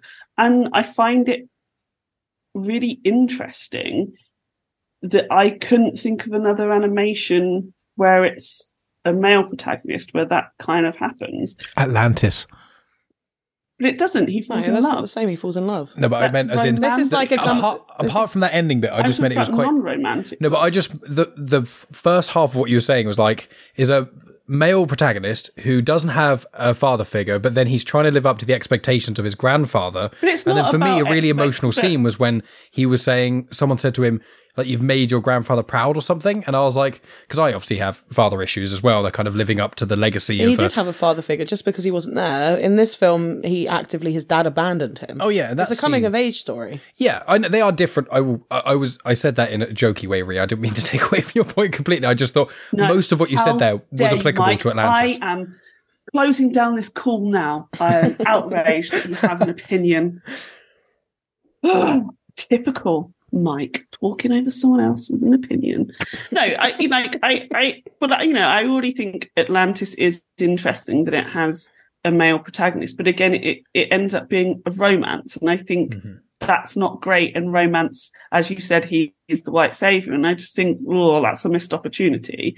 Whereas here, there's none of that, and Jim finds something from everyone. I think it's not subtle storytelling. Do not get me wrong. I'm not saying this is like the pinnacle of screenwriting or anything like that. But I think for a kids' film, that's another action adventure film, I think that's really important. Does this make this the greatest film? No. But for me, I was actually quite blown away at how sensitively it was handled, and I was not expecting it. I've seen this film maybe once before a long time ago and didn't really like it. And I was surprised at how much I liked it this time and how much that resonated with me. And I do think it is disappointing that his mum didn't go. In my head, I actually thought that she did when I was watching. I was like, oh yeah, I forgot they got an adventure, and she doesn't. And yeah, it is a little irritating, but I also think it's okay to have a story about him and making his connections outside of that world. Like, it's frustrating that he like comes back and he's been on all of these adventures, and she's like, oh yeah, my inn got blown up and I've just sort of been hanging out. Like, I've got more bags under my eyes. Yeah, thanks. Yeah. The age lines. Yeah, quick, put some more bags under, quick. But I also think at the beginning, and again, I think this is another flaw of it, but at the beginning, I think we get a real sense of her and who she is, and that's fantastic. I don't like it when he's then a teenager and she's just a nagging mum. I think that's the problematic bit for me. That she doesn't go on the adventure. It's the she seems to have gone from quite a well-rounded beginning female character at the beginning to suddenly just being like, oh, she's just a mum with a teenage boy who's nagging him, and is so exhausted by it all. And it's kind of like, come on, you're trying something here. You could have worked a little bit harder on that. There's that line. No, I was gonna agree with you. That line where she's like, "Oh, I just wish he was a baby again and he was bringing pets home and stuff." And it's like, well, he's not. You had a child. They fucking exactly. Get to grips with what he's doing now and who he is now and who he's going to become.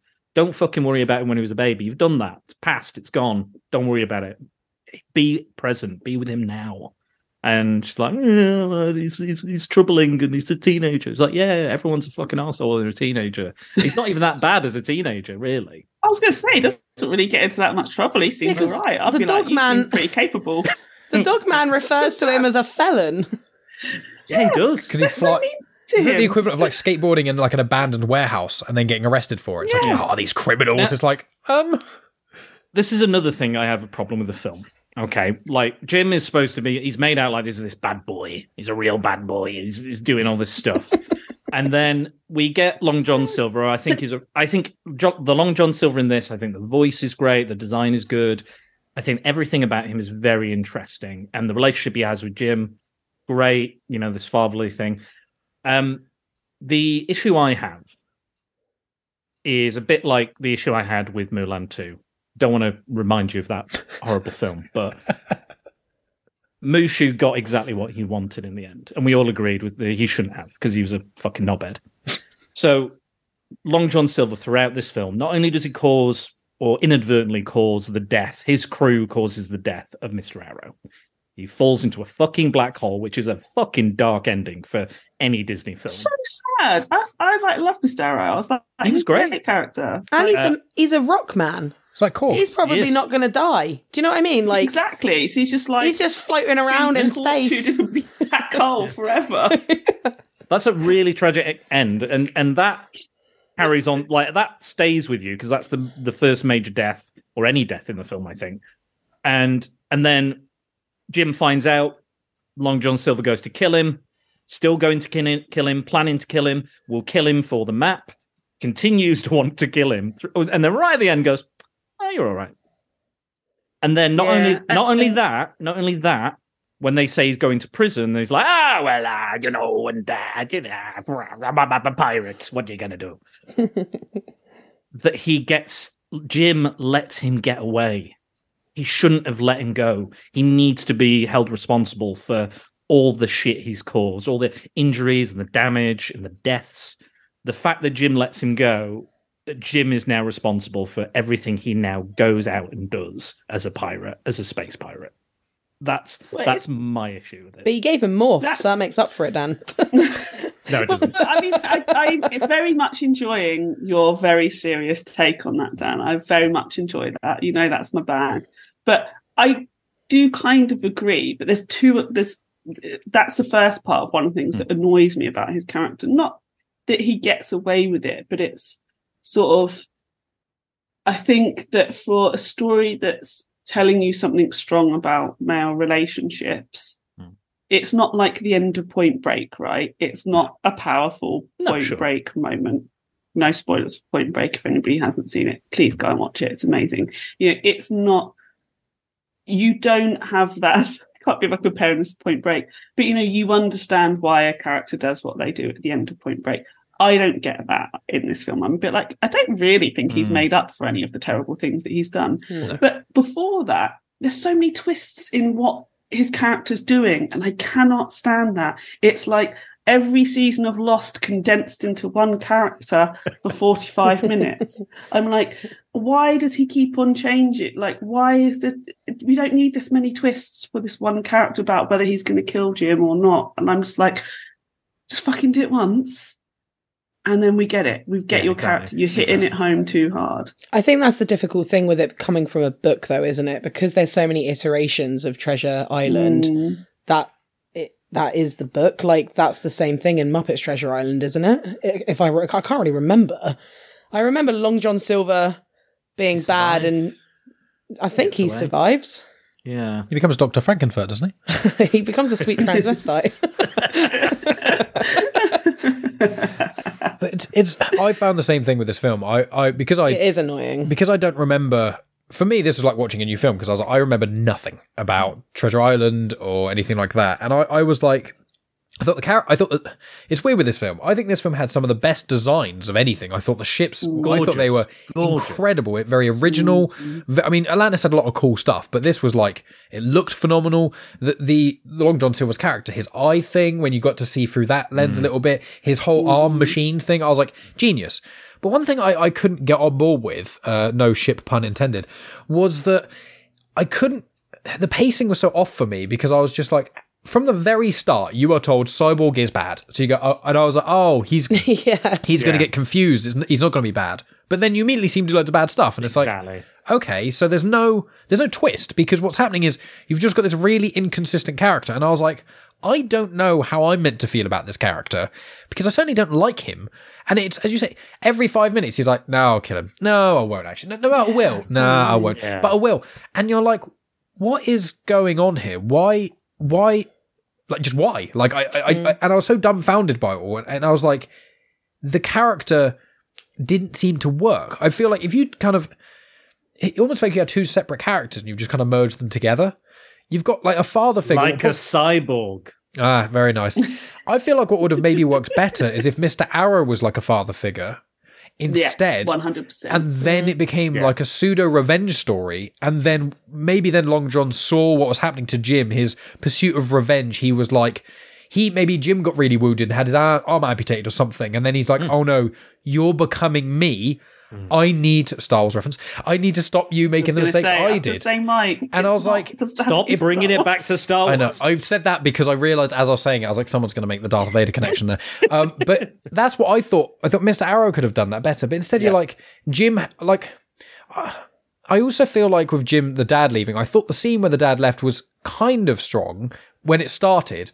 But then when he was literally chasing his dad down to the boat, it went on for ages. And I'm just like... And there wasn't even like a turnaround. Like the dad didn't even look back. The dad just walked away. I was like, you have to be like a next level. And this is Ria's favourite word, trigger warning for friends who are sensitive to language. You have to be a next level cunt to have your child, 3 meters away from you as you're walking down the longest fucking road ever. And you're literally a child running after you, calling to you, and you won't even turn around and look. And then you get on this boat thing, and we saw how long the launch sequence took for the other boat, but somehow this ship, as soon as he steps on board, it's like, the plank's up and he's gone. And I'm like, so he left because of issues with the mum, maybe, but he didn't leave in the middle of the night and the son woke up and he was gone. The son woke up and was calling to him and chasing after him. And he's like, nah. I'm not even going to acknowledge. I'm not even going to tell you that I had issues with your mum or that I'm just a prick. It was like when someone's like talking to you and you're just looking away, just like a child. I tell you, Mike, but men do that a lot. That's like somebody who worked at a children's agency. Men do that a lot, but fair. I appreciate that you. But I just, you're like, for me in that film, no I was man would do that. And I'm like, well, I don't think no man would do that. I said next level cunt. I do. Why was he there for so long? Like, surely. For me, it isn't consistent. If he was like an abusive dad or an abusive partner, it seemed like his dad That's was... not the point. You don't need to know why he left. No, I you know. just need to know But that for he me, left. it was inconsistent because it was like the dad seemed seemingly perfect because when you get the starting scene when you don't see the dad, but the mum's there's no mention the dad's a prick. Nothing. And then just no mention of the dad. Yeah, just suddenly, when the kid's like, 10-ish, the dad's just gone with no explanation. I know in real life that does happen, but for me, I was like, this is really... It felt like a part where there was more of a story to tell or reason, and they were like, let's not do that. Let's play this really bad song over it. Or not a bad song, but a song that just didn't fit. Yeah, really the music in this film. It feels like they chose the music before the film was made. Yeah. And every time a song played, I was like, this feels so 2000s.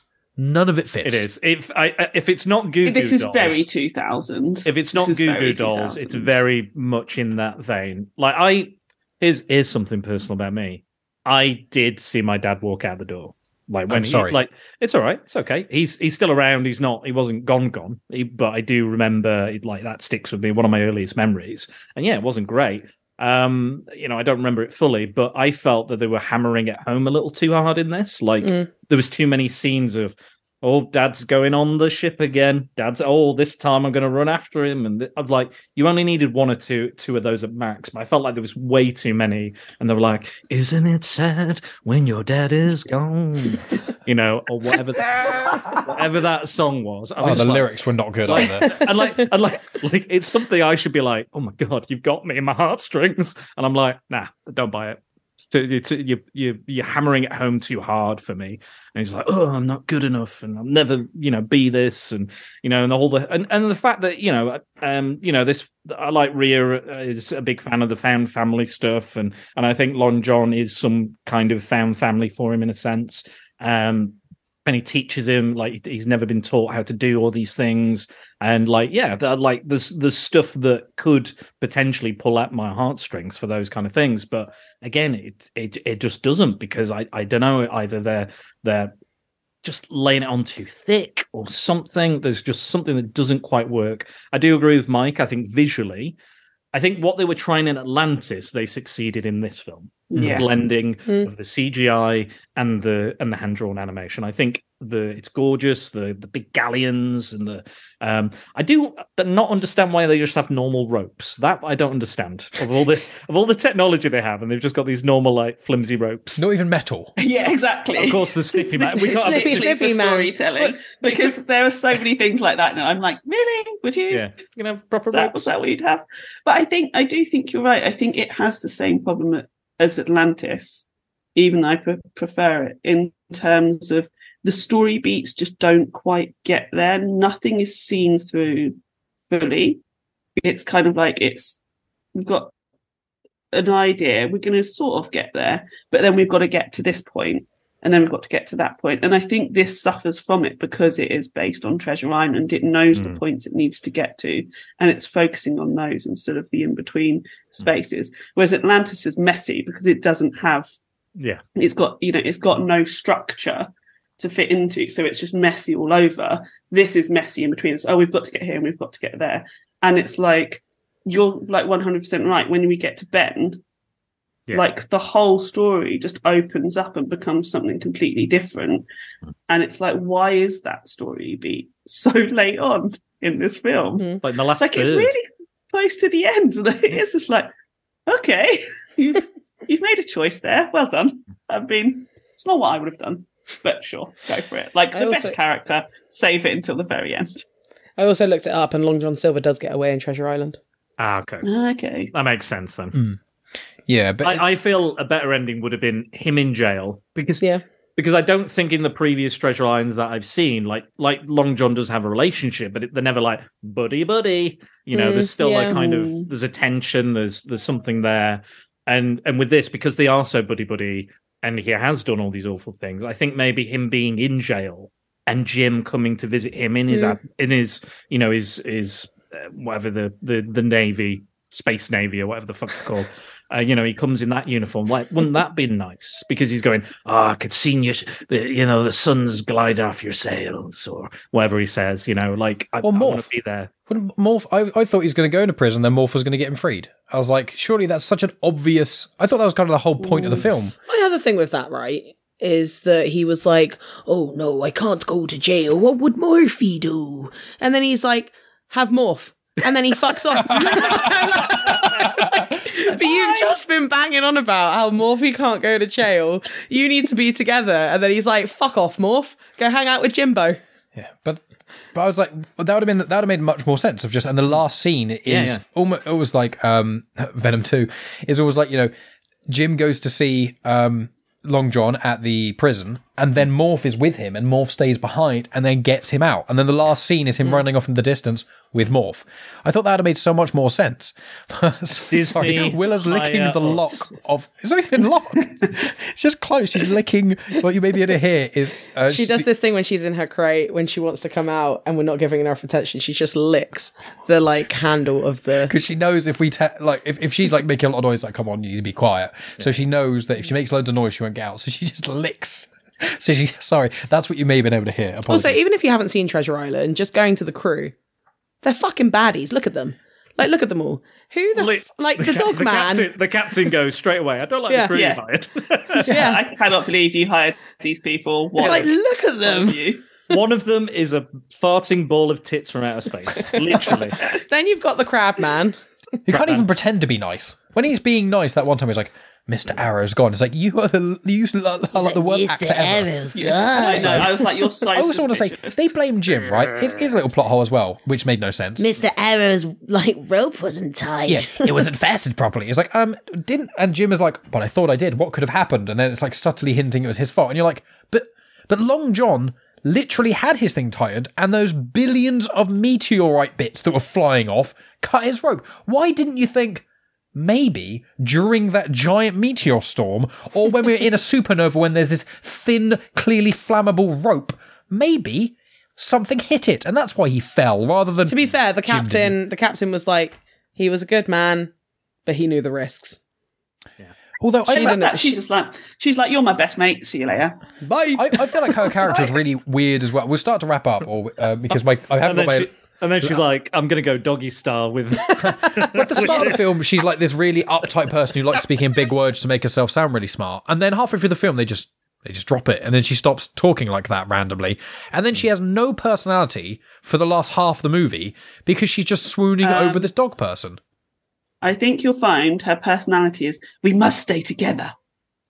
You must not do that, Jim. And like, my arm she says hurts. it like 500 times. It's like, my arm. Is that saying it? I think it's an arm, isn't it? It is, yeah. And I was like, I fall in love with you, dog man, who is quite frankly, really, really annoying and very jarring. But because I like the dog man. Because you've vaguely taken care of me for about 2 hours, now I'm going to have babies with you. It's like, Florence Nightingale effect. Florence Nightingale. I know, but it's that kind of trope where you get this really uptight woman who's like, you know, I'm a businessy. It's like a Hallmark movie. I'm a businesswoman. I'm serious, serious, McGarry serious. And then it's like, I'm a goofy man who can see through all that. And then it's like, I love you. Goofy. It's like, what is happening? Even looks like Goofy. I mean, first of all, that was fantastic, Mike. I absolutely loved that. You should be writing the characters in this film. That was amazing.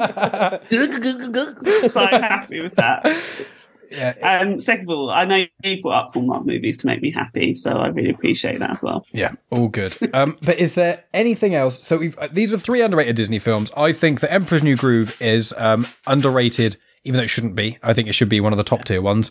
I think Atlantis should be kind of mid. I think it probably should... More people should see it, I think, for certain reasons. But I feel like... Sorry, it's Willow being a pain again. She's trying to dig her way out of the crate because she needs a wee. Atlantis, I was like, the first half... I feel like Atlantis could actually do with a remake. I feel like if they did it right, a live action one, you know, with someone who's culturally sensitive, it could actually work. But then again, we have Avatar, so, you know, who needs that? And then Treasure Planet, I'm like, meh. It's a remake, the 3rd Disney remake of a really old book that everyone apart from me clearly knew the story of. So it was like, meh. And I also read Treasure Island at school. I did not. I No, I didn't read Treasure Island. did we? I can't remember. I don't know, Dan. I didn't go to school with you. No. I wasn't there. I'm very I'm old. sorry. I'm very old and I don't remember. But is there anything else about any of these films or any sort of final mentions that we want to say before we wrap this up? Just that I wish I could crack my toes like the guy. Oh, like the guy from Atlantis. So disgusting. That's disgusting. Now that Megan is weird. Yeah, that is pretty weird, Megan. Gross. That is weird. So I will say, at some point in the future, I don't think my next pick is going to be underrated animated movies again, but it might be. Who knows by the time we get there? But I know there's like Brother Bear that I've not seen that's meant to be great. I think Rhea quite likes that. There's Home on the Range that is I've not seen. But then there's a couple of animated ones like Meet the Robinsons and Chicken Little that I've not seen. Yeah, I've not seen those. Yeah, so maybe for the future. But next time we do this, which I think we're recording in about a month, so hopefully we won't leave it to the last minute this time. We had to put some time in the calendar because otherwise we won't. We're coming into the 5th month of the year. This is our first one. Yeah, so we're gonna have to really pick up the pace, especially if we're gonna do another Christmas one. Jesus, but Rhea, it's your pick for next month. Well, it'll probably be out in a couple of months, but it's your pick for Disney Discussions number 7. So if you want to tell us what the theme is, and if you're revealing the movies here as well, you can. But Rhea, the floor is yours. Well, we do have to decide the movies between us, the films between us. Well, no, that's enough. Because the theme is cartoon crushes. Oh, yeah. I immediately have thought of 2 straight away. Cartoon crushes. Lola Bunny from Space Jam and Jessica Rabbit. Straight away. Easy peasy. Dogman from Treasure Planet. Dogman, let's watch. Let's watch it again. Well, it can't be something we've already watched. It can't be Beast. Okay. You can't have Beast. Oh, good. Yeah, it has to be cartoon crushes. For Disney. Yeah, mine is Lola Bunny is mine from Space Jam. So are we watching the whole film that these characters are in, or are we just is it just kind of a free form thing?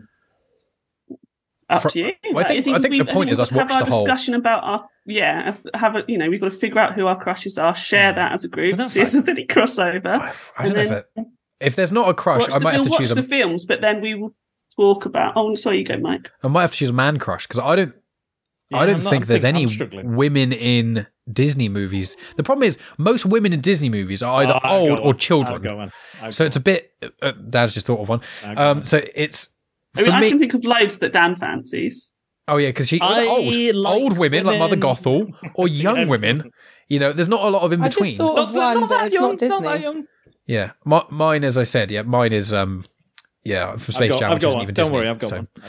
Okay, Dan's got one. That's fine. I mean, Who Framed Roger Rabbit is on Disney Plus. It's technically a Disney film. Technically, so it's wobbly ground, but it's technically. I'll have a think, but that'll be my plan B. I'm enjoying this already. I'm so pleased with myself. I was going to change it last minute to animated animals, but I think I'm going to stick with cartoon save crushes. that. Well, I mean, here's the thing, guys, and I'm not asking this of you. I'm telling you, we're going to be doing this for the rest of our lives. So the goal is to have watched every single Disney film ever. That's the point of Disney Discussions. I mean, I think they're releasing more films a year than we're watching in the podcasts. There's another 3 animated ones. There's Elemental and Strange Worlds, and another one. It's like. Lord, but Disney run everything. That's not Star Wars content or Marvel content either, and they're 20th century. They're churning those fuckers out. Yeah. 20th Century Fox as well, Lord. Okay, well, so we'll wrap up and we'll say our usual plugs. I'll go first because I normally take the longest, so I'll just say at Genuine Chit Chat on Instagram, Twitter, and on Facebook. Links to all the stuff we've spoken about are going to be in the description. And if you like hearing myself and Megan without Spider Dan and Rhea, then please consider supporting us on Patreon for only £1 a month. Dan does it, and he quite likes the content I release on there. So I do, but it's better when me and Rhea are here, I think. It is. But that's why it's a special event. It's why it's Disney Discussions an event, whereas you get me and Megan once a week at least. I do like it. It's worth every penny. Thank you so much. And only £1, guys. It's quite cheap for over 170 episodes of Afterthoughts. I pay more than £1 because I'm generous. Oh, love you. Megan, your usual plug? Instagram, Grits Gets Fit.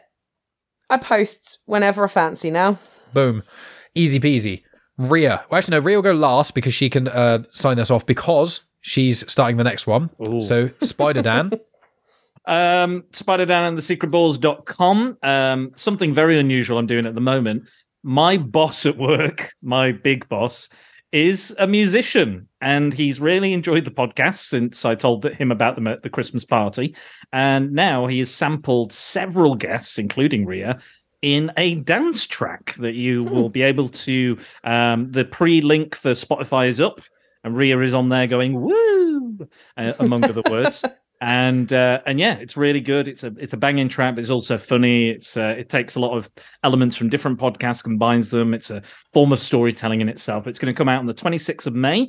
There is on my Instagram, there is a Spotify link. So please go subscribe to it, click on it, save it. And then when it comes out, you get to hear it in all its glory. It's called A Teddy Bear's Picnic of Blood and Carnage. So it's going to be fucking weird, Megan. You're going to hate it. But he's a lovely guy. He's like, he's an older guy, but he's absolutely been so enthused and passionate. And the fact that my podcasts have inspired him to make music, he used to be in bands and all sorts of stuff. So the fact that I can do that, it makes me very happy. And it's also it's really good. It's really good. So please do that. The link is on my Instagram, and I'm going to put it on my website as well. So where you can find it, but that please do that before the release. It'll be in the show notes as well, friends. So make sure I've already pre-saved. So you're good. And check out Dan's Patreon because I'm a supporter of that as well, and it's great fun. Lots of good fun over there. Lots of cool stuff. You can pay me some money, yeah, sure. Yeah, do that. But yeah, so that's good. But yeah, closing off all those is the herald of the Femon Collective. She is the creator. And also, I want to say before, your fingernails, I love the colour. They're amazing. I forgot to mention. Thank you. Very much. If I had more time on my hands, at the weekend to cheer myself up in COVID times. It looks great. It's really nice. I don't know if you know everyone. I don't know if I've mentioned it enough, but I've got COVID. So feel sorry for me. Thank you. I love my nails too. They're so sunshiny. You look like an Atlantean. I don't know why I said sunshiny. Oh no. I do, don't I? A white one. You need huge breasts that aren't supportive and very skimpy swimmer. And to be able to speak every single language because the root of Atlantean somehow means you can speak every language. They had 8,000 years to learn every single language that exists. Forgotten how to but couldn't write anything down. Even though, how would you learn French without being able to read and not speaking to anyone who's French? Sorry. Well, I mean... Sorry, I was meant to let Rhea plug herself, which sounded very odd. Everyone learns how to speak their language before reading. Yeah, that's literally how you learn a language. Not when you're 8,000 years old, no one around you speaks the language. How can you learn French if no one around you speaks French and there's nowhere to read? Because they're magic. Yes, the magic crystals that have got the knowledge. Anyway, let Rhea talk. Sorry. Blah, blah, blah. Classic white man. So happy. Classic white man. Sorry, He's going to come and save us all. Yeah, he's trying. He's Milo Thatching it all over the Yes, come and check out me and my 4 co-hosts, Alison, Ada, Tonya, and Jess, over at the Femon Collective at Femon on Instagram. We have an awesome time talking about pop culture from a feminist gaze or a female gaze, but we also talk about lots of other stuff as well. So we've got brilliant things. If you can hear that in the background, that is a noisy cricket. I thought it was a cricket. I was going to say. Is he looking for a wooden boy? Fuck off. Oh my god, if any of you fancy Pinocchio and make us watch it, I will murder you and stop doing this podcast. I did ask Dan if we could do a three Pinocchios, which is the original, the remake, and then the Guilda Toro one. But no. Because there's another Pinocchio on top of that. There was a live action one that I used to watch when I was younger in Italy. It was really fucking creepy. Oh, is that Robert Benigni? He's an adult playing Pinocchio, yeah. Yeah, I don't know. You're all disgusting. We're not watching any Pinocchio. So we keep derailing Rhea, and also our video seems to have lagged because my things are now on power saver mode because it's not plugged in. So. Right, let's wrap it up. So come and see us at the Femon Collective. Come and join on the conversations. Find us on all your podcast apps. We're amazing. We do such cool stuff. And final thing I want to say is congratulations to Mike and Megan. I meant to say at the top of the podcast, but on your engagement, it's such wonderful news. Obviously, all the listeners already know. And everybody join us in wishing them huge congratulations. And the video thing that we got from, I don't know if it was put together by Dave or whatever, but all of you were involved in it. Yeah, that was really cute. Very heartwarming. It was delightful. I loved it. Yeah, very, very sweet. So thank you so much for that. And yeah, if people want to hear about the engagement and me ring shopping and all that stuff, it was originally only on Patreon, but I've released it to everyone else. So go listen to that. Typical. I've just listened to it on Patreon. Great. Why did you pay that money, Dan? No. Because of all the other amazing content. That's why. It's mostly just for Megan and her hot takes. Yeah, disliking lots of very popular films. Yeah. What do you think of this? What do you think of this classic film, Megan? 6.5 out of 10. Yeah, 6.5 seems to be the standard. Yeah, it was. But yeah, check out Film on Collective. It's incredible. So many amazing things over there. Check out Spider-Man The Secret Balls. So many amazing things over there as well. And thank you both for doing Disney discussions. Once again, it's always delightful. And then, we'll be recording next month. So it'll probably be in a month or two after this comes out for Disney discussions number 7. We'll see. The Crushes. We'll see. We shall see. But friends, thank you for listening as always. And we'll speak to you very soon. And that's the end of the episode. Thank you so much for listening as always, my friends. Make sure you check out the details in the description as mentioned, and make sure you pre-save that song, The Teddy Bear's Picnic of Blood and Carnage by Derek Esoteric. That will be out in May, but if you just click on the link in the description, you can pre-save it on Spotify. Now, if you want to find more content from myself, you can follow me on social media at Genuine Chit Chat and all those sorts of places, but you can also go to my YouTube channel where there's the actual playlist for Disney discussion, so you can check out all of the episodes we've done so far on the feed of Genuine Chit Chat or on Spider-Dan's feed, and loads of other cool things as well are on my YouTube channel. There's lots of Star Wars episodes, there's lots of other interview episodes I've done. I've had Spider-Dan and Rhea on my podcast before. Myself and Megan recently announced our engagement to the world, and we released a little podcast explaining how we got engaged and the ring shopping process and all those sort of things. So if you're interested by that, you can go listen to those. If you want even more content from myself and Megan, you can go to patreon.com/genuinechitchat. For as little as £1 a month, you get access to hours and hours and hours of additional episodes of Afterthoughts and all that great stuff. You can rate and review both the Femme on Collective and Genuine Chit Chat, as well as Spider-Dan's podcast on Spotify, on Good Pod, on Apple Podcasts, all those things. And if anyone is listening and has not yet done that, please do that, because it only takes a couple minutes and it really, really helps out the show grow. But you can also share the show on social media. You can tell your friends about it. All kinds of different things you can do. So just thank you so much for listening. I won't waffle on here anymore, apart from saying sign up to the Pop Culture Collective newsletter. It's a weekly newsletter that Super Dummy Paul has put together with some amazing individuals, including myself, Spider-Dan, and Rhea of the Femme on Collective. So that's the perfect place to keep up to date with all of our doings, as well as some other cool stuff some of our friends are up to as well. So a link to that is in the description. But friends, thank you so much. Next week will be an episode with an author that I have planned, so that's quite good fun. And then I've got a few more things coming up. There's quite a few pieces of Star Wars content that's coming up as well. And then we've already got a date in the calendar for Disney Discussions number 7, which Rhea did mention at the end there, the Cartoon Crushes. So that's going to be a fun one to do. But just thank you once again for listening. As always, I appreciate each and every one of you listening, especially all the way up to the very end. And I'll speak to any of you lovely Genuine Chit Chat listeners next week, and any of you Femme on Collective listeners, I'll be talking to you in probably about a month or so's time when we do Disney Discussions number 7. So thanks again, and I'll speak to you soon. Hello, Spider-Dan here of the Spider-Dan and the Secret Balls podcast. Just wanted to give you a quick introduction on what I do and why you should check it out. My main mission for the podcast is to spotlight the best kept secrets in entertainment that a mainstream audience may find boring. I have various guests from all walks of life, including friends, family, comic book professionals, and actors, while also doing the odd solo podcast and Patreon YouTube video here and there.